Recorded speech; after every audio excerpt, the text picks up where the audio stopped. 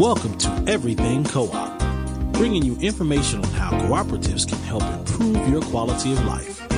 This show is being sponsored by the National Co-op Bank, NCB. The NCB is dedicated to strengthening communities nationwide for the delivery of banking and financial services for the nation's cooperatives, their members, and other socially responsible organizations. For more information on the power of community ownership, visit ncb.coop. That's ncb.coop. Now stay tuned for your host, Vernon Oakes. Welcome, everybody. This is the program Everything Cooperative. Good morning to you. We are on location in Seattle, Washington. We are taping live for another show, and we have three people in with us this morning. We have Mr. Peter Larkins with the National Grocers Association, Christine Neal with Unified Grocers, she's retired, and Roger Collins with Harps Foods, an independent grocer. Good morning, everybody. Good morning. Good morning. Good morning. We're going to talk about Co-op this morning, the benefits of these associations and why they exist, and perhaps some of the challenges. Peter, could you tell us what is the National Grocers Association? I would be happy to. We are a national trade association that represents the interests of the independent supermarkets around the country. So our members voluntarily join. They pay us dues every year. And our mission is to be the voice of the independent supermarket operators. We also have wholesalers, food wholesalers that are members of our association, and suppliers. But we're primarily there for the independent retailer. We perform services in terms of government relations, lobbying, legal, communications, industry relations, and then we also organize a large trade show every year that attracts about 3,500 attendees. So we're what I call a full-service trade association, and we are there solely to protect the interests of independent supermarkets around the country. Fantastic. How long have you been doing that? I have been the CEO for the last 8 years. The association has been around since 1982. It was formed as a merger of two other industry associations. And Christine, what's Unified Grocers? Well, good morning, everybody. Unified Grocers is a cooperative. It is owned by, or was owned by, the independent grocers in California, Oregon, Washington. We had some members in Alaska, in Arizona. And we essentially provided the products that go into the grocery store, as well as services, technology, for example. We were formed, and I don't have the exact year, it was around 1920, 1925, in Los Angeles. And it was, the legend has it, it was 8 merchants that came together to buy a carload of soap. And they determined that if they got together and bought that soap together, they could get a better price than they could if they each procured it on their own. Higher volume, better price. Exactly. And that concept holds today. The business has gotten a whole lot more complex, but the basic concept is the same, that they can do better together, keep their businesses separate, but buy together and get the buying power. Okay, and now we have Roger at Harps Food. What is Harps Food, and how did it get started? Thank you very much for having me. It started in 1930 as a family-owned business, ran as a family-owned business till 2001 when we became an employee-owned company, 100% owned ESOP. We have 89 stores that are located in Oklahoma, Arkansas, Missouri, and Kansas. We have over 4,000 employees, so we've been in business nearly 90 years now. You've been in business 90 years. And what were those areas you were in? Oklahoma, Arkansas, Missouri, and Kansas. So you guys don't compete against each other? You're in the West and you're Midwest, Midwest, and you're national, you're all over? Yes, and for example, I mentioned we have members, and independent supermarkets actually make a decision whether or not to join the association. Harps is a member. Unified Grocers was a member before they were bought out. So you don't compete? We do not. But we all do different things. Yeah. For example, Rogers Company Harps buys from a co-op, Associated Wholesale Grocers in Kansas City, that's very similar to what Unified Grocers was. Got it. In essence, we all work together for the benefit of independent grocers and their customers. All right. You all work together to get people better products, buying at a volume at lower prices. That is absolutely correct. Products and services. Products and services. You talked about the technology. Is that how they run the business? How the independent grocers actually run the business? Yeah, think about the grocery store and think about when you go in there and you check out. You know, you're paying for your groceries in the scanners, and it's looking up a price. There's a whole system behind that. And if an independent grocer has one grocery store, and at Unified, 65% of our members had only one grocery store, to have that expertise in-house gets to be very expensive. But if you can leverage that with your wholesaler, and they can provide that technology to you at a service, that helps keep these independents competitive and alive in our marketplaces. So Unified was a co-op. Harps is an ESOP, an employee stock owner That's plan. correct. Okay. And National is a trade association. You got it. So we got all three different kinds of ownership, if you will, different structures, but doing the same thing. That's right. Okay. So we talked a little bit about the benefits of buying in volume, getting a better price, and the benefits of getting that technology where people are coming together and knowing how to actually run the business. What other benefits are for your customers to join these associations? I think if you take it in total, if you look at what NGA does, if you look at what a cooperative wholesaler does, and if you look at what an independent supermarket operator does, we are really providing a very important service for consumers around the country. Wait a minute, I'm sorry. Your members are independent grocers of some type. That's right. But as a trade association, you're helping the consumer. You're going all the way through the grocer to how you benefit the consumer. I'm listening. I'm ready. Yeah, the entire relationships between these organizations are ultimately there to benefit the end consumer. And as Christine mentioned earlier, without the services of the cooperative wholesalers, many independent supermarkets would not be able to exist. They don't have the size and the scale to exist. NGA plays a role in helping to make sure that the legislative, regulatory, and educational systems are there to support the independent grocers. Now, for the consumer aspect, if we didn't have a system in this country that would support the independent, locally owned supermarkets, then it would be dominated solely by the large chains. For example, in Rogers' backyard, he has one of the world's largest, the Walmart company. But there are other national chains that, again, without the ability for independents to thrive, they would be the only option for a consumer. We think it's important to preserve the independent supermarkets, locally owned, community-based supermarkets around the country, and that's really what we all do. So that the consumer has a choice. Yes. Exactly. Go to the independent grocer or go to Walmart, if there's a Walmart, or a Kroger's or Safeway, or... That's right. It used to be Piggly Wiggly in Bluefield, West Virginia, but I don't know if they're still around. They still have Piggly Wiggly. They do? Okay. I wonder where they got that name from. Anyway, thank you, Roger. Christine, do you have food cooperative businesses, food co-ops as members of these? Yes. Not a lot, but the food co-ops would buy from us. They also bought from another co-op, National Co-op Grocers, which was similar to Unified Grocers, and they're still there, but they carried a much more extensive line of the natural organic products. We carried some of that, but not like the National Co-op Grocers. So there's co-ops in the food industry all over the place. We bought from cooperatives. We bought from the dairy co-op. We bought our milk. We actually had a dairy. We bought our raw milk there. and would process it in our dairy plant in Southern California.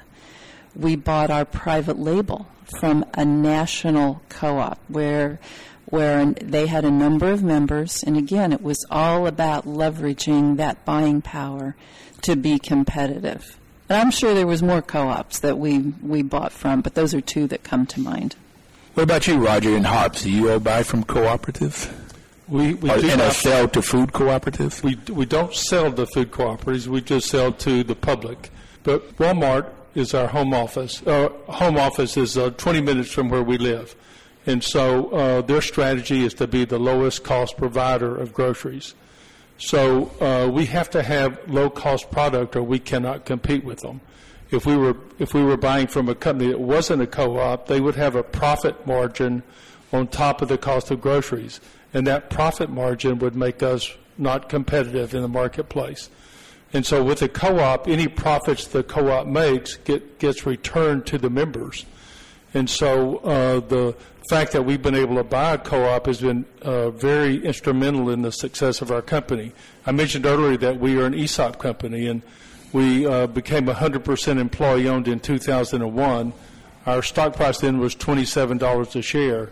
And at the end of this year, I think it'll go over 400. Wait a minute. 27 to 400? Correct. Okay. And so I think one of the reasons we've been able to be successful is because there's a cooperative that sells us groceries at a price that we can compete against Walmart. You know, we've had to take our first break here, and that's a great place to stop it. If I was an employee of Harps and I bought my stock for $27, and now it's worth $400. They didn't buy it. They were given the stock. Oh, that's even better. That's even better. Okay. Oh, that's much better. All right, we'll take our first break. We'll be right back. Please don't touch that dial.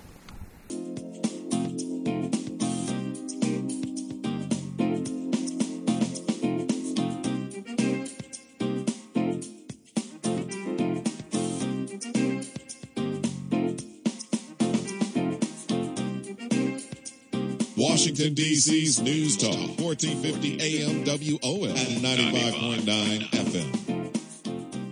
Welcome back, everybody. This is Vernon Oaks. The program is Everything Cooperative, which is sponsored. Our sponsor is the National Cooperative Bank. And we're out in Seattle where we're doing a live show with 3 of the board members of NCB. We're talking about grocers and the benefits. We talked about the benefits earlier. Now I want to talk about the challenges. So who would like to start off? Peter, Christine, Roger, about the challenges in your business. I'm happy Thank you, Christine. To start with that. Like in any business, there's a number of challenges, but one thing I think was unique for co-ops, at least in our co-op, was access to capital, equity capital. So we were a capital-intensive business. We had big warehouses. We had warehouses in Seattle, Stockton, Portland, Los Angeles. They were full of inventory, so we had to buy the buildings, the equipment to run them, the inventory, the trucks to get the groceries to the grocery stores. And we were owned by the retailers, so they provided our equity capital. And we had enough, but it was a continual challenge to grow, to get more equity capital and not just take on more debt. Meant that the grocers had to make those equity contributions. And money that they were investing in their cooperative was money they could not invest in they only had so much money, so it either went into their retail business or the co-op business. And I think that is a challenge for other cooperatives as well. Yeah, I've heard on the program before, access to capital is a critical piece for a cooperative, no matter if it's a housing co-op, a grocery, or any particular co-op. Access to capital. And that's one of the things that NCB helps out with a lot. And now we're beginning to see more credit unions help out and pooling monies together. And I'm reading a book now on local investing, how to get more and more people.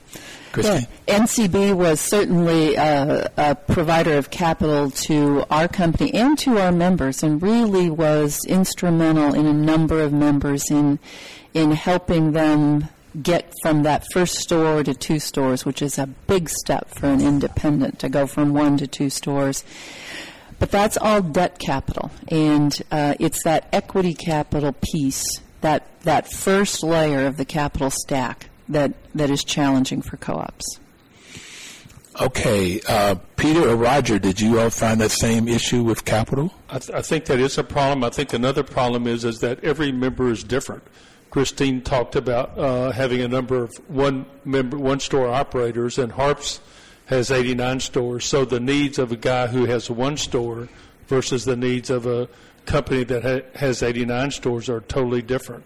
For example, they may need help with operations. They may need help in running their company, and Harps just wants to get the lowest cost of product. So you have different size members that have different needs.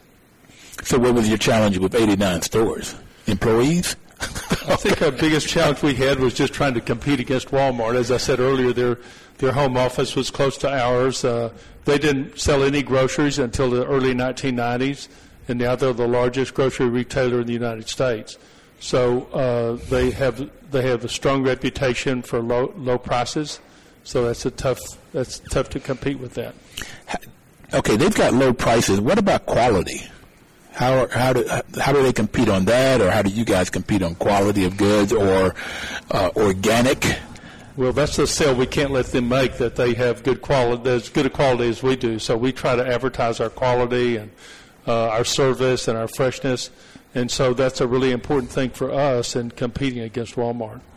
And we try to be competitive on price, but we also try to sell to people the things that we really have that they don't.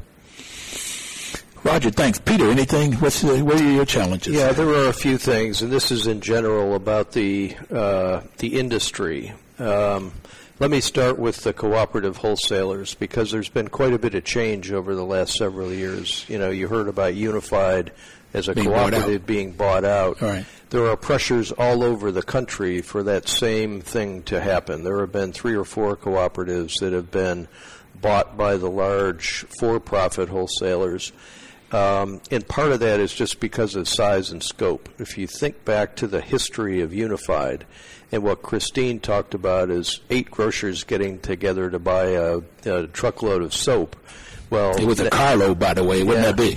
Yeah. Okay. So you take that, and then you over the next, the last century, the whole cooperative wholesalers have gotten bigger, and they're doing much more sophisticated things, but they're competing with giants in this industry. So the continued pressure to get bigger, to have lower prices, to be more efficient, is putting a lot of pressure on the cooperatives and in turn, the independent supermarkets. They're having to compete in a very, very competitive atmosphere that is putting pressure on them. So the question is how do we keep the independents alive? That's part of what NGA does. We try to provide services that will make them, continue to be viable. But you can't neglect the fact that it's getting harder every single day. There is another thing, though, that's happening in the marketplace that puts independents, both the cooperative wholesalers and the individual retailers, at a disadvantage, is some of our supplier companies, the large consumer product good companies, have now gone with what they call a channels of trade approach to the marketplace. So the cooperative wholesalers and the retailers may not be able to buy the same kind of packages and products that are being sold to Walmart or to Costco or to dollar stores. They have said, we have certain products that are available to you because you're in the independent channel, and then we have a different set of products that are available to the club stores or the warehouse stores or the dollar stores or even drug stores. And that is causing some problems in the industry because who's to say that Roger, should he want to, should be able to have access to those so he can compete on a level playing field. So that's one of the issues that we work on at a national level. But if you really think about it, the size and scope, you've got Amazon, who's now a major player in the grocery business. They bought out Whole Foods, right? They did, and they did that so they would have some brick-and-mortar stores around the country for a variety of different reasons. But I guess the overall message that I'm trying to get across is that we're in a very challenged, disruptive industry, and frankly, it's not getting easier, it's getting harder. So we have to work harder to preserve our ability to have those local stores. So we're trying to get food to an individual household, the best quality food at the best possible price. And that's where I say it drives all the way down to that consumer, everything that you're talking about doing. Exactly. You get a Walmart to come in. You get to buy online now, maybe free shipping and so forth. And at Whole Foods, you can call it in and it'll be already packaged to you or they'll deliver it to you. So you got all of these new services coming out. Okay, I never thought I'd want anybody to pick my banana for me, but anyway, that's a whole other story. How do you see the future is going to be for National Grocers Association in this very competitive world that we're in right now? I think that the independent grocer has been challenged for decades. They are very resilient. They are able to turn on a dime. They're flexible as long as they listen to their customers, figure out what their customer wants. Then they have proven time and time again that they have an ability to respond and give them what they want. I think Harps is a perfect example of that. They're competing with one of the world's largest companies, yet in their backyard they have found a way to be relevant. They found a way to be different. So consumers, make a choice. They want to go to Harps. There are a lot of companies out there, independent grocers, that probably, may not be around in the next 5 or 10 years, but that allows a company like Harps or other independents to grow. They may buy those stores and respond and keep those stores in a community. So we may have fewer independents, but I think they'll be stronger. Roger, how does that work for you in the future? How do you see the future? I think it's getting harder, just like Peter said. I think the primary reason for that is going to be the internet sales through Amazon. Walmart has a click and pick up service. So imagine a grocer having a very low margin, and then you have to go pick the groceries, you have to check it out, you have to store it, you have to take it out to someone's car. Very expensive process. And you can start doing that to compete, but you don't make much money on those kinds of sales. So I think the future is going to be very difficult. I agree with Peter that there will be some consolidations, but I agree with him, too, that people are resilient. They'll fight back, and they'll find a way to be successful. So you mentioned promotions, but before I go back to you on that, Roger, Christine, I was thinking that since Certified is brought out that you won't have this future conversation. What do you say about the future? Well, it's interesting to look at why we sold the company, and it was sold about a little over a year ago. And there were a number of reasons, but one of the reasons that was at the top, in our marketplace, what we saw is the independents were not growing. In fact, what was happening is, there's a natural business cycle here.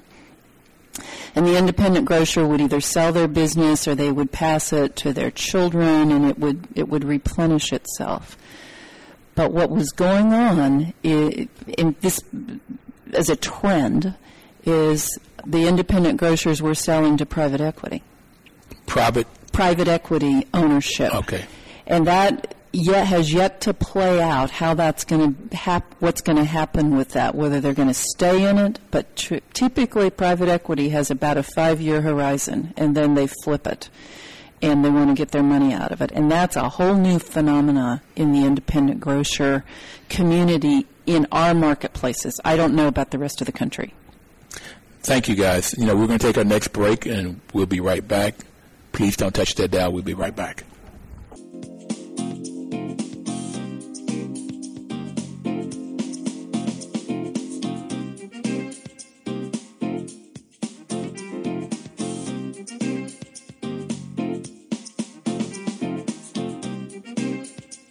Washington, D.C.'s News Talk, 1450 AM WOS and 95.9 FM. Welcome back, everybody. This program is Everything Cooperative, and I'm Vernon Oakes, and we're glad that you're here. So we're talking about credit unions and the benefits of credit unions. And this program is sponsored by the National Cooperative Bank, whose mission is to support and be an advocate for America's cooperative and their members, especially in low-income communities, by providing innovative financial and related services. NCB does a great job of providing those innovative financial and related services, and they're different from most banks because most banks don't want to go into low-income communities. Because, again, what banks want is people that already have collateral, and you don't find that in low-income communities. So this is why Congress set up NCB in the early 80s. So we will welcome back Mr. Patrick Drury, who was the CEO of Iowa Federal Credit Union, and Maurice Smith, who's down in North Carolina at the local government federal credit unions. Welcome back, gentlemen. Thank you. Thank you, sir. So now we talked about the benefits of credit unions and how they work, and we also talked a little bit about, a lot of people don't know that credit unions are cooperatives. And Maurice, you had said that your role is to make sure that your members know, first, that it's a co-op, and second, about the benefits of it. But what has been some of the challenges of running a credit union? It's got so many benefits, it seems like everybody would want to be a member. What's some of the challenges?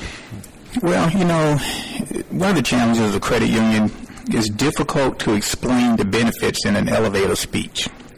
And so many consumers, many individuals want to hear a tweet, or they want to get a message that comes across in very short sound bites.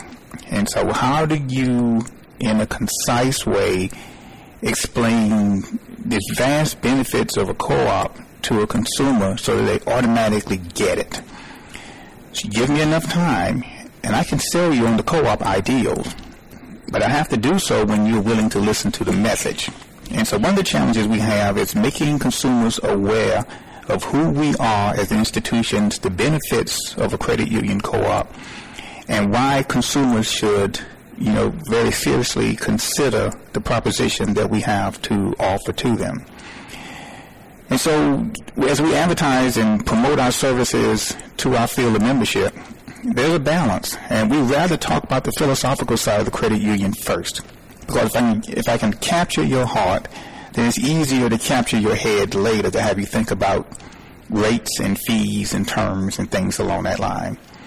So we're forever trying to find the right balance on how to get the message across that we are a different kind of institution, why it's important that consumers, understand who we are, consider what we do, and try to make that relevant as individuals try to make decisions about what financial products to use for themselves. Okay, so Maurice, I got that in North Carolina, and I get that's the way people are down there. Pat, is that the same way out now? Or? Yeah, I think there's many similarities. So it's not geographical. Well, there's a lot of similarities of credit unions within the states, within the world, actually, all over the world. But I think there's some impediments. First of all, I'm bullish on credit unions. We're growing. We have growing assets. We have growing membership. We're making loans. We're safe and sound. So credit unions definitely have a bright future, but there are challenges. I think there are some people in the United States, and I think every person should be able to join a cooperative as an alternative to a for-profit financial institution. But I think there are some people that just don't know that they can join a credit union. It could be in the state of Iowa that there's a firefighter that doesn't realize that he can join a local government credit union. He may not understand that. I think there's a confusion that people don't know whether they can access their money anywhere across the United States. They want everything to be quick and safe and local. And so spreading the word that credit union members really through our shared ATM network can access their funds anywhere across the United States. Wait a minute, I didn't know that. Yeah, we have credit unions that participate in what's called a shared branching network. So this is the sixth principal cooperation among cooperatives? It is. It's one aspect of it, correct. Yes. Okay. And I can go into a credit union, and most all credit unions, I can go into Credit Union North Carolina, and I can walk in their office, and they can help me withdraw money from my credit union. In Iowa? In Iowa. Exactly. So this branch network is interesting. The ATM network is interesting. So another shared collaborative function of a cooperative-owned financial system. So I belong to the NIH Federal Credit Union, where I taught at George Washington University. That was part of the employees, the field of field of Membership. Yes. Okay, that's a new term. So GW employees could join the NIH Federal Credit Union. So I joined that. But I didn't know that I could be here in Seattle and go get money. And I know it's free if I go to the ATMs, the NIH ATMs. Yeah. Is it free if I go? Well, it's if they're involved in the shared branching network, it would be a part of a product or service that you could engage in. Is that correct? Yeah. All right. And I learned something personal. I like that. Good. And not everybody necessarily knows what co-ops. I think that's an impediment to our future. And then we talked a little bit earlier about regulations. Credit unions obviously financial institutions need to operate in a regulated environment, so there's public confidence in the financial institutions. But in 2008, when there was some bad characters in the financial services marketplace, you said so nicely. The government came in and placed some really tough regulations on financial institutions. The trouble is, they not only placed them on the largest financial institutions, credit unions also, that weren't a cause of the problem, also had those regulations placed on them, and they have to comply at the same level the very large banks do. Oh, well, come on.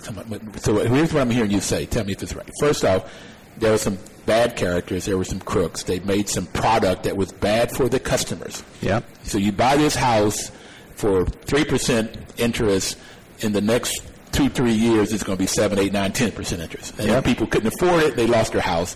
And then it trickled down to all kinds of different places, and we had this Great Recession. Great Recession. All right. So those were some bad characters, and they basically got away with it. Yeah. Because they didn't go to jail for creating these products. And so now the government comes in and want to put stipulations on it. On them and on us. Yeah, but did you have anybody? Did you all create those kind of products? We didn't create the Great Recession. We've always served our members. We think we've done a great job in serving our members. Now we have to comply with those regulations. We don't have the same size or critical mass, and it's really creating the requirement for credit unions, small credit unions, to merge into other credit unions. So by banks acting bad, they're somehow reducing competitive credit unions in the marketplace. It's like if it was a strategy, it would have been a great strategy for banks to do this. It wasn't a strategy, obviously, but it is not. So I'm getting that if I was in school and there was a bully that went and hit somebody, when the principal, he made the whole classroom suffer because the bully hit. That's a good example. Exactly. Okay, so exactly. Credit unions, I would sense that credit unions would not create this kind of product because that product is bad for the customers, and the customers own the credit union or the members, and the members wouldn't let you create those kind of products. Right. So you don't create them. Right. And I didn't hear of any credit union going under during the Great Recession because they didn't have these kind of products. But because of the policies that the government put in place, now you have to merge and become bigger because in order to do this compliance with regulations, you need to hire more people to do them. You need to hire more people. That's not always possible in a real small credit union. And credit unions did suffer during the recession. When the housing market went down, people filed bankruptcy. Unemployment was extremely high. Credit unions did suffer along with the economy, yet they weren't the cause of the reason for the suffering. Okay. Yeah. Got it. Okay, that's a challenge. You got a challenge of people not knowing about credit unions and not knowing that they can come and join one and get the benefits of credit unions, good products. And that's why I first joined a credit union. And it was to buy a car. Okay, the rates were so much lower for somebody who had no assets, like I did, and a few years on the job. I wouldn't have thought that they looked at my character. Maybe they did. I don't know. I was a school teacher, so maybe that made some difference. And so I got the car loan at a lower rate than I would have if I had gone to a bank. And that's what drew me into the credit union thing. It made you want to go back. Well, I stayed. Yeah, exactly. But I did not know. I know that they would send me this thing that said, do you want to elect this person? But I didn't have a sense that I was an owner. And I had a say-so on who got to be the board and what the board did. I didn't know any of that. Okay. Well, that's instructive for credit unions because that's a really important thing for you to understand, for a credit union to help you understand. Yes. Well, and this would have been 40 years ago or so. And, when I started knowing about co-ops, then I got this whole sense after managing housing co-ops. Okay, is it the same thing in North Carolina with this sort of regulations and the draw of how much it costs you to do the regulations? Absolutely. Regulations is a burden on credit unions as well as it is for banks. But in our case here, this really echoes the reason why advocacy is so important for credit unions, because we want our public policy makers to understand the difference in our institutions. That a one-size-fits-all regulation for an industry is just not coherent, and it doesn't work. So it's important for regulators, for legislative bodies, to understand the differences between the different kinds of financial institutions and industries, and to be able to go in and craft rules that are specific to the characteristics and the risk of those institutions. Okay, so I got you saying not coherent, and I think that's you're very politically straight. I think it's wrong and crazy, but okay. Crazy. We're going to take our next break. We'll be right back. This is our final break. The hour goes by very quickly, but we'll be right back. Please don't touch that dial.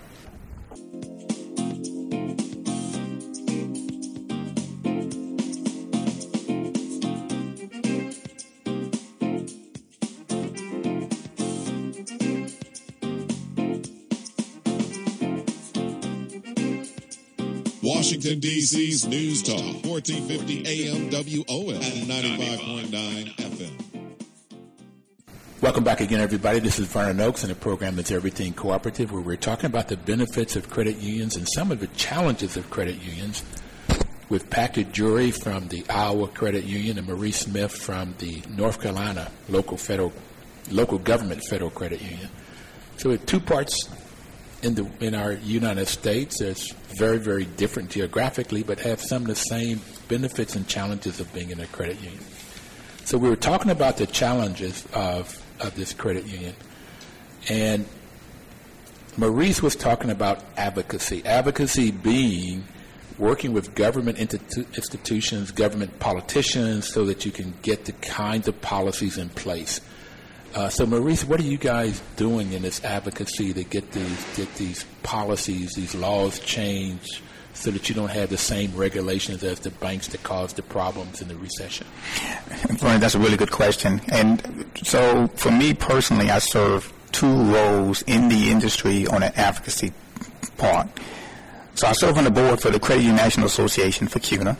And advocacy is what our members tell us is job number one. So that's the highest priority, to make sure the credit union message is heard among consumers, but also among regulators, legislative bodies, federal and state government. So I participate in that activity, in a very intimate way.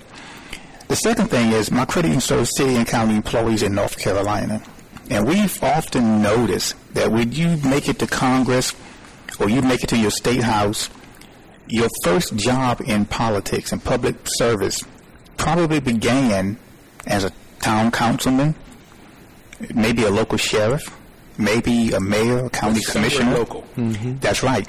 So the individuals we are serving today are future state and national leaders. I need to have conversations with them. If you are the local city attorney, about what a credit union is, because you might be attorney general one day. I need to have a conversation with a mayor, because you might be our next congressman. And if I can get you to understand who we are, what we do, how we matter to the consumers, when you eventually make it in a place that you're going to be making bigger policy decisions, you will remember from your early days in public policies in service what a credit union is, what co-ops are, and how you can hopefully take that knowledge to these other offices and to continue to serve the co-op business.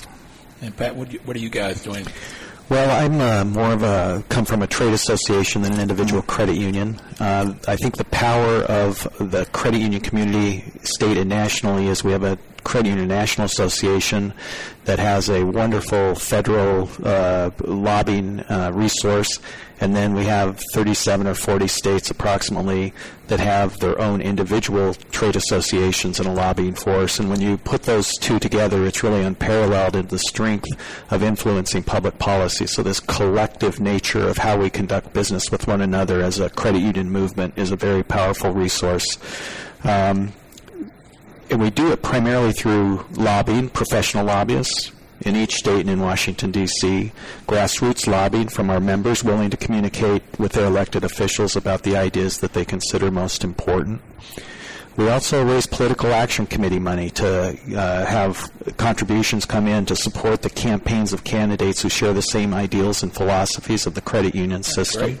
Okay. And then we have public affairs and public advocacy work for the media that helps get the message out about credit unions. So it's we have things going on at the local level, the state level, and the national level to try to protect credit unions, all with the foundational spirit of improving the financial lives of consumers. That's what it all boils down to in the end. So that said, maybe like Maurice's dad might say, is that how do you use money? How do you get the best benefit out of money? So you have the best health care, the best housing, best education that you can get for yourself and your family. Okay. Okay, that's fundamentally, that's great. Now, what can you do now to change these regulations, though? Maurice, you talked about future, talking to the folks today at the grassroots local level, and as they become senators and Congress and then maybe a president, then they'll know about co-op. But what can you do now to change these regulations, to take that burden off of the credit union? I think it begins by, it continues with telling the story of credit unions. So if I go to Washington, D.C., or to our state capital in Raleigh and talk about credit unions, our public policy makers are courteous enough to listen to me. But I'm supposed to say nice things about the credit union. It's my occupation. But when I can bring some average citizens, average members who are not paid, lobbyists. That's their job. They're not, smooth and suave, and they don't have always the right words to say, but they tell a story, and they tell how this credit union rescued them, or it helped their community. That's a persuasive argument to make. And so part of my job is to rally our membership to tell the story, and keep telling the story to their neighbors, to the elected officials, to their church members, to their family members about the benefits of co-ops and credit unions, because I believe that's what changed hearts and minds. Yep. So it's how you get institutions also working. And during the civil rights in the 60s, it was the black church that paid the big piece. And I've been trying to get Reverend Barber. So maybe you can help me in that. He's from North Carolina. I've been trying to get him ever since I heard him at the National Democratic Convention on the show, or to get him to know about, when he started talking about this Poor People's Campaign, to know about co-ops, because for me, he has the right sort of view of how to help poor folk, but he doesn't have the financial piece. And to me, the financial piece is the credit union. It's co-ops, and credit unions are part of that for the financial side, and worker co-ops is another part of it, get people to start their own businesses. Yep, exactly. So maybe you can help me get Mark on the show, or get him information about, so you work with the politicians, the religious groups, whatever groups that we can get to listen to about credit unions. Anything else you want to add, Patrick and Iowa, what you all do to change this sort of whole dynamic? Well, government moves slowly, and it's an incremental process. And I think that members communicating with Congress in the manner that Maurice described is going to be the most effective long-term way that we change minds in Congress about the types of regulations credit unions need in relationship to the types of regulations the banks need. So you guys have been working with the individual people, and in particular, Maurice, with people coming in to make loans, and then how do you manage a staff in a business of a credit union, and then advocacy of working with governments or other institutions to know about credit unions. Do you like what you do? That sounds like a lot.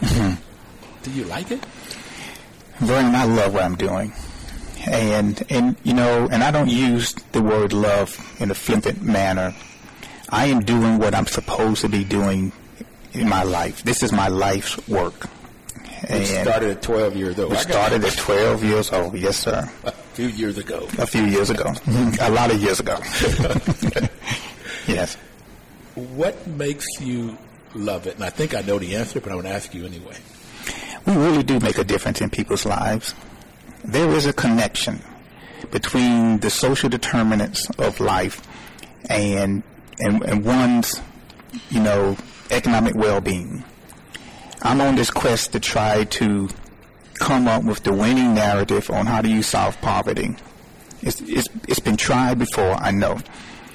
But if you think about the opioid addiction, you think about access to health care, housing, wealth building, intergenerational poverty, you think about the big challenges we have in our society, at the root and at the foundation of every one of these causes, money shows up.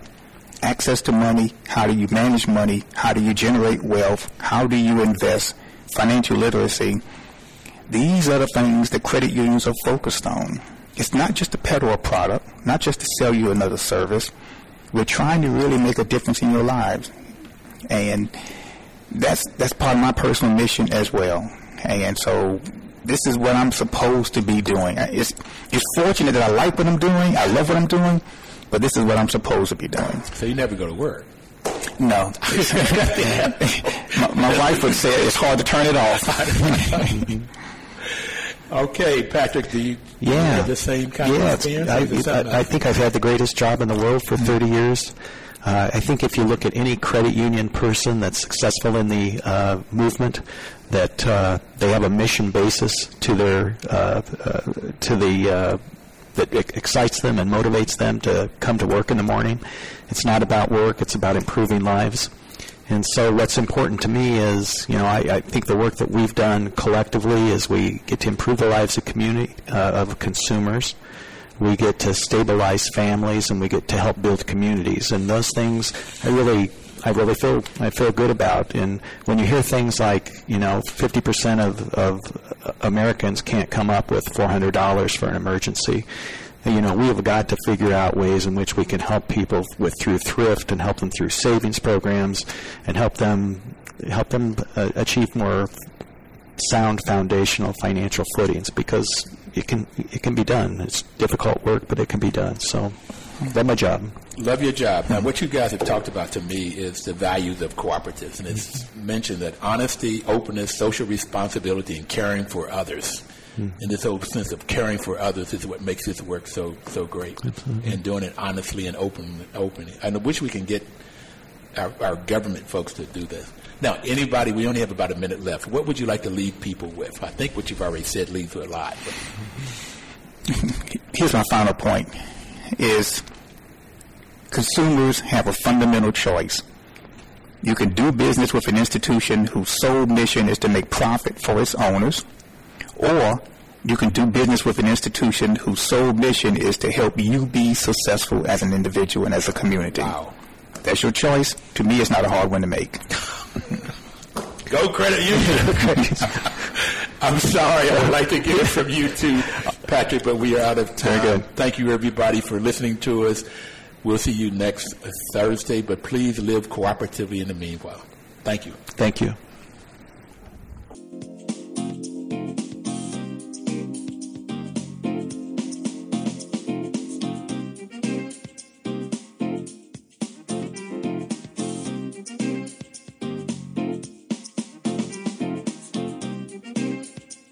Washington, D.C.'s News Talk, 1450 AM WOS and 95.9 FM.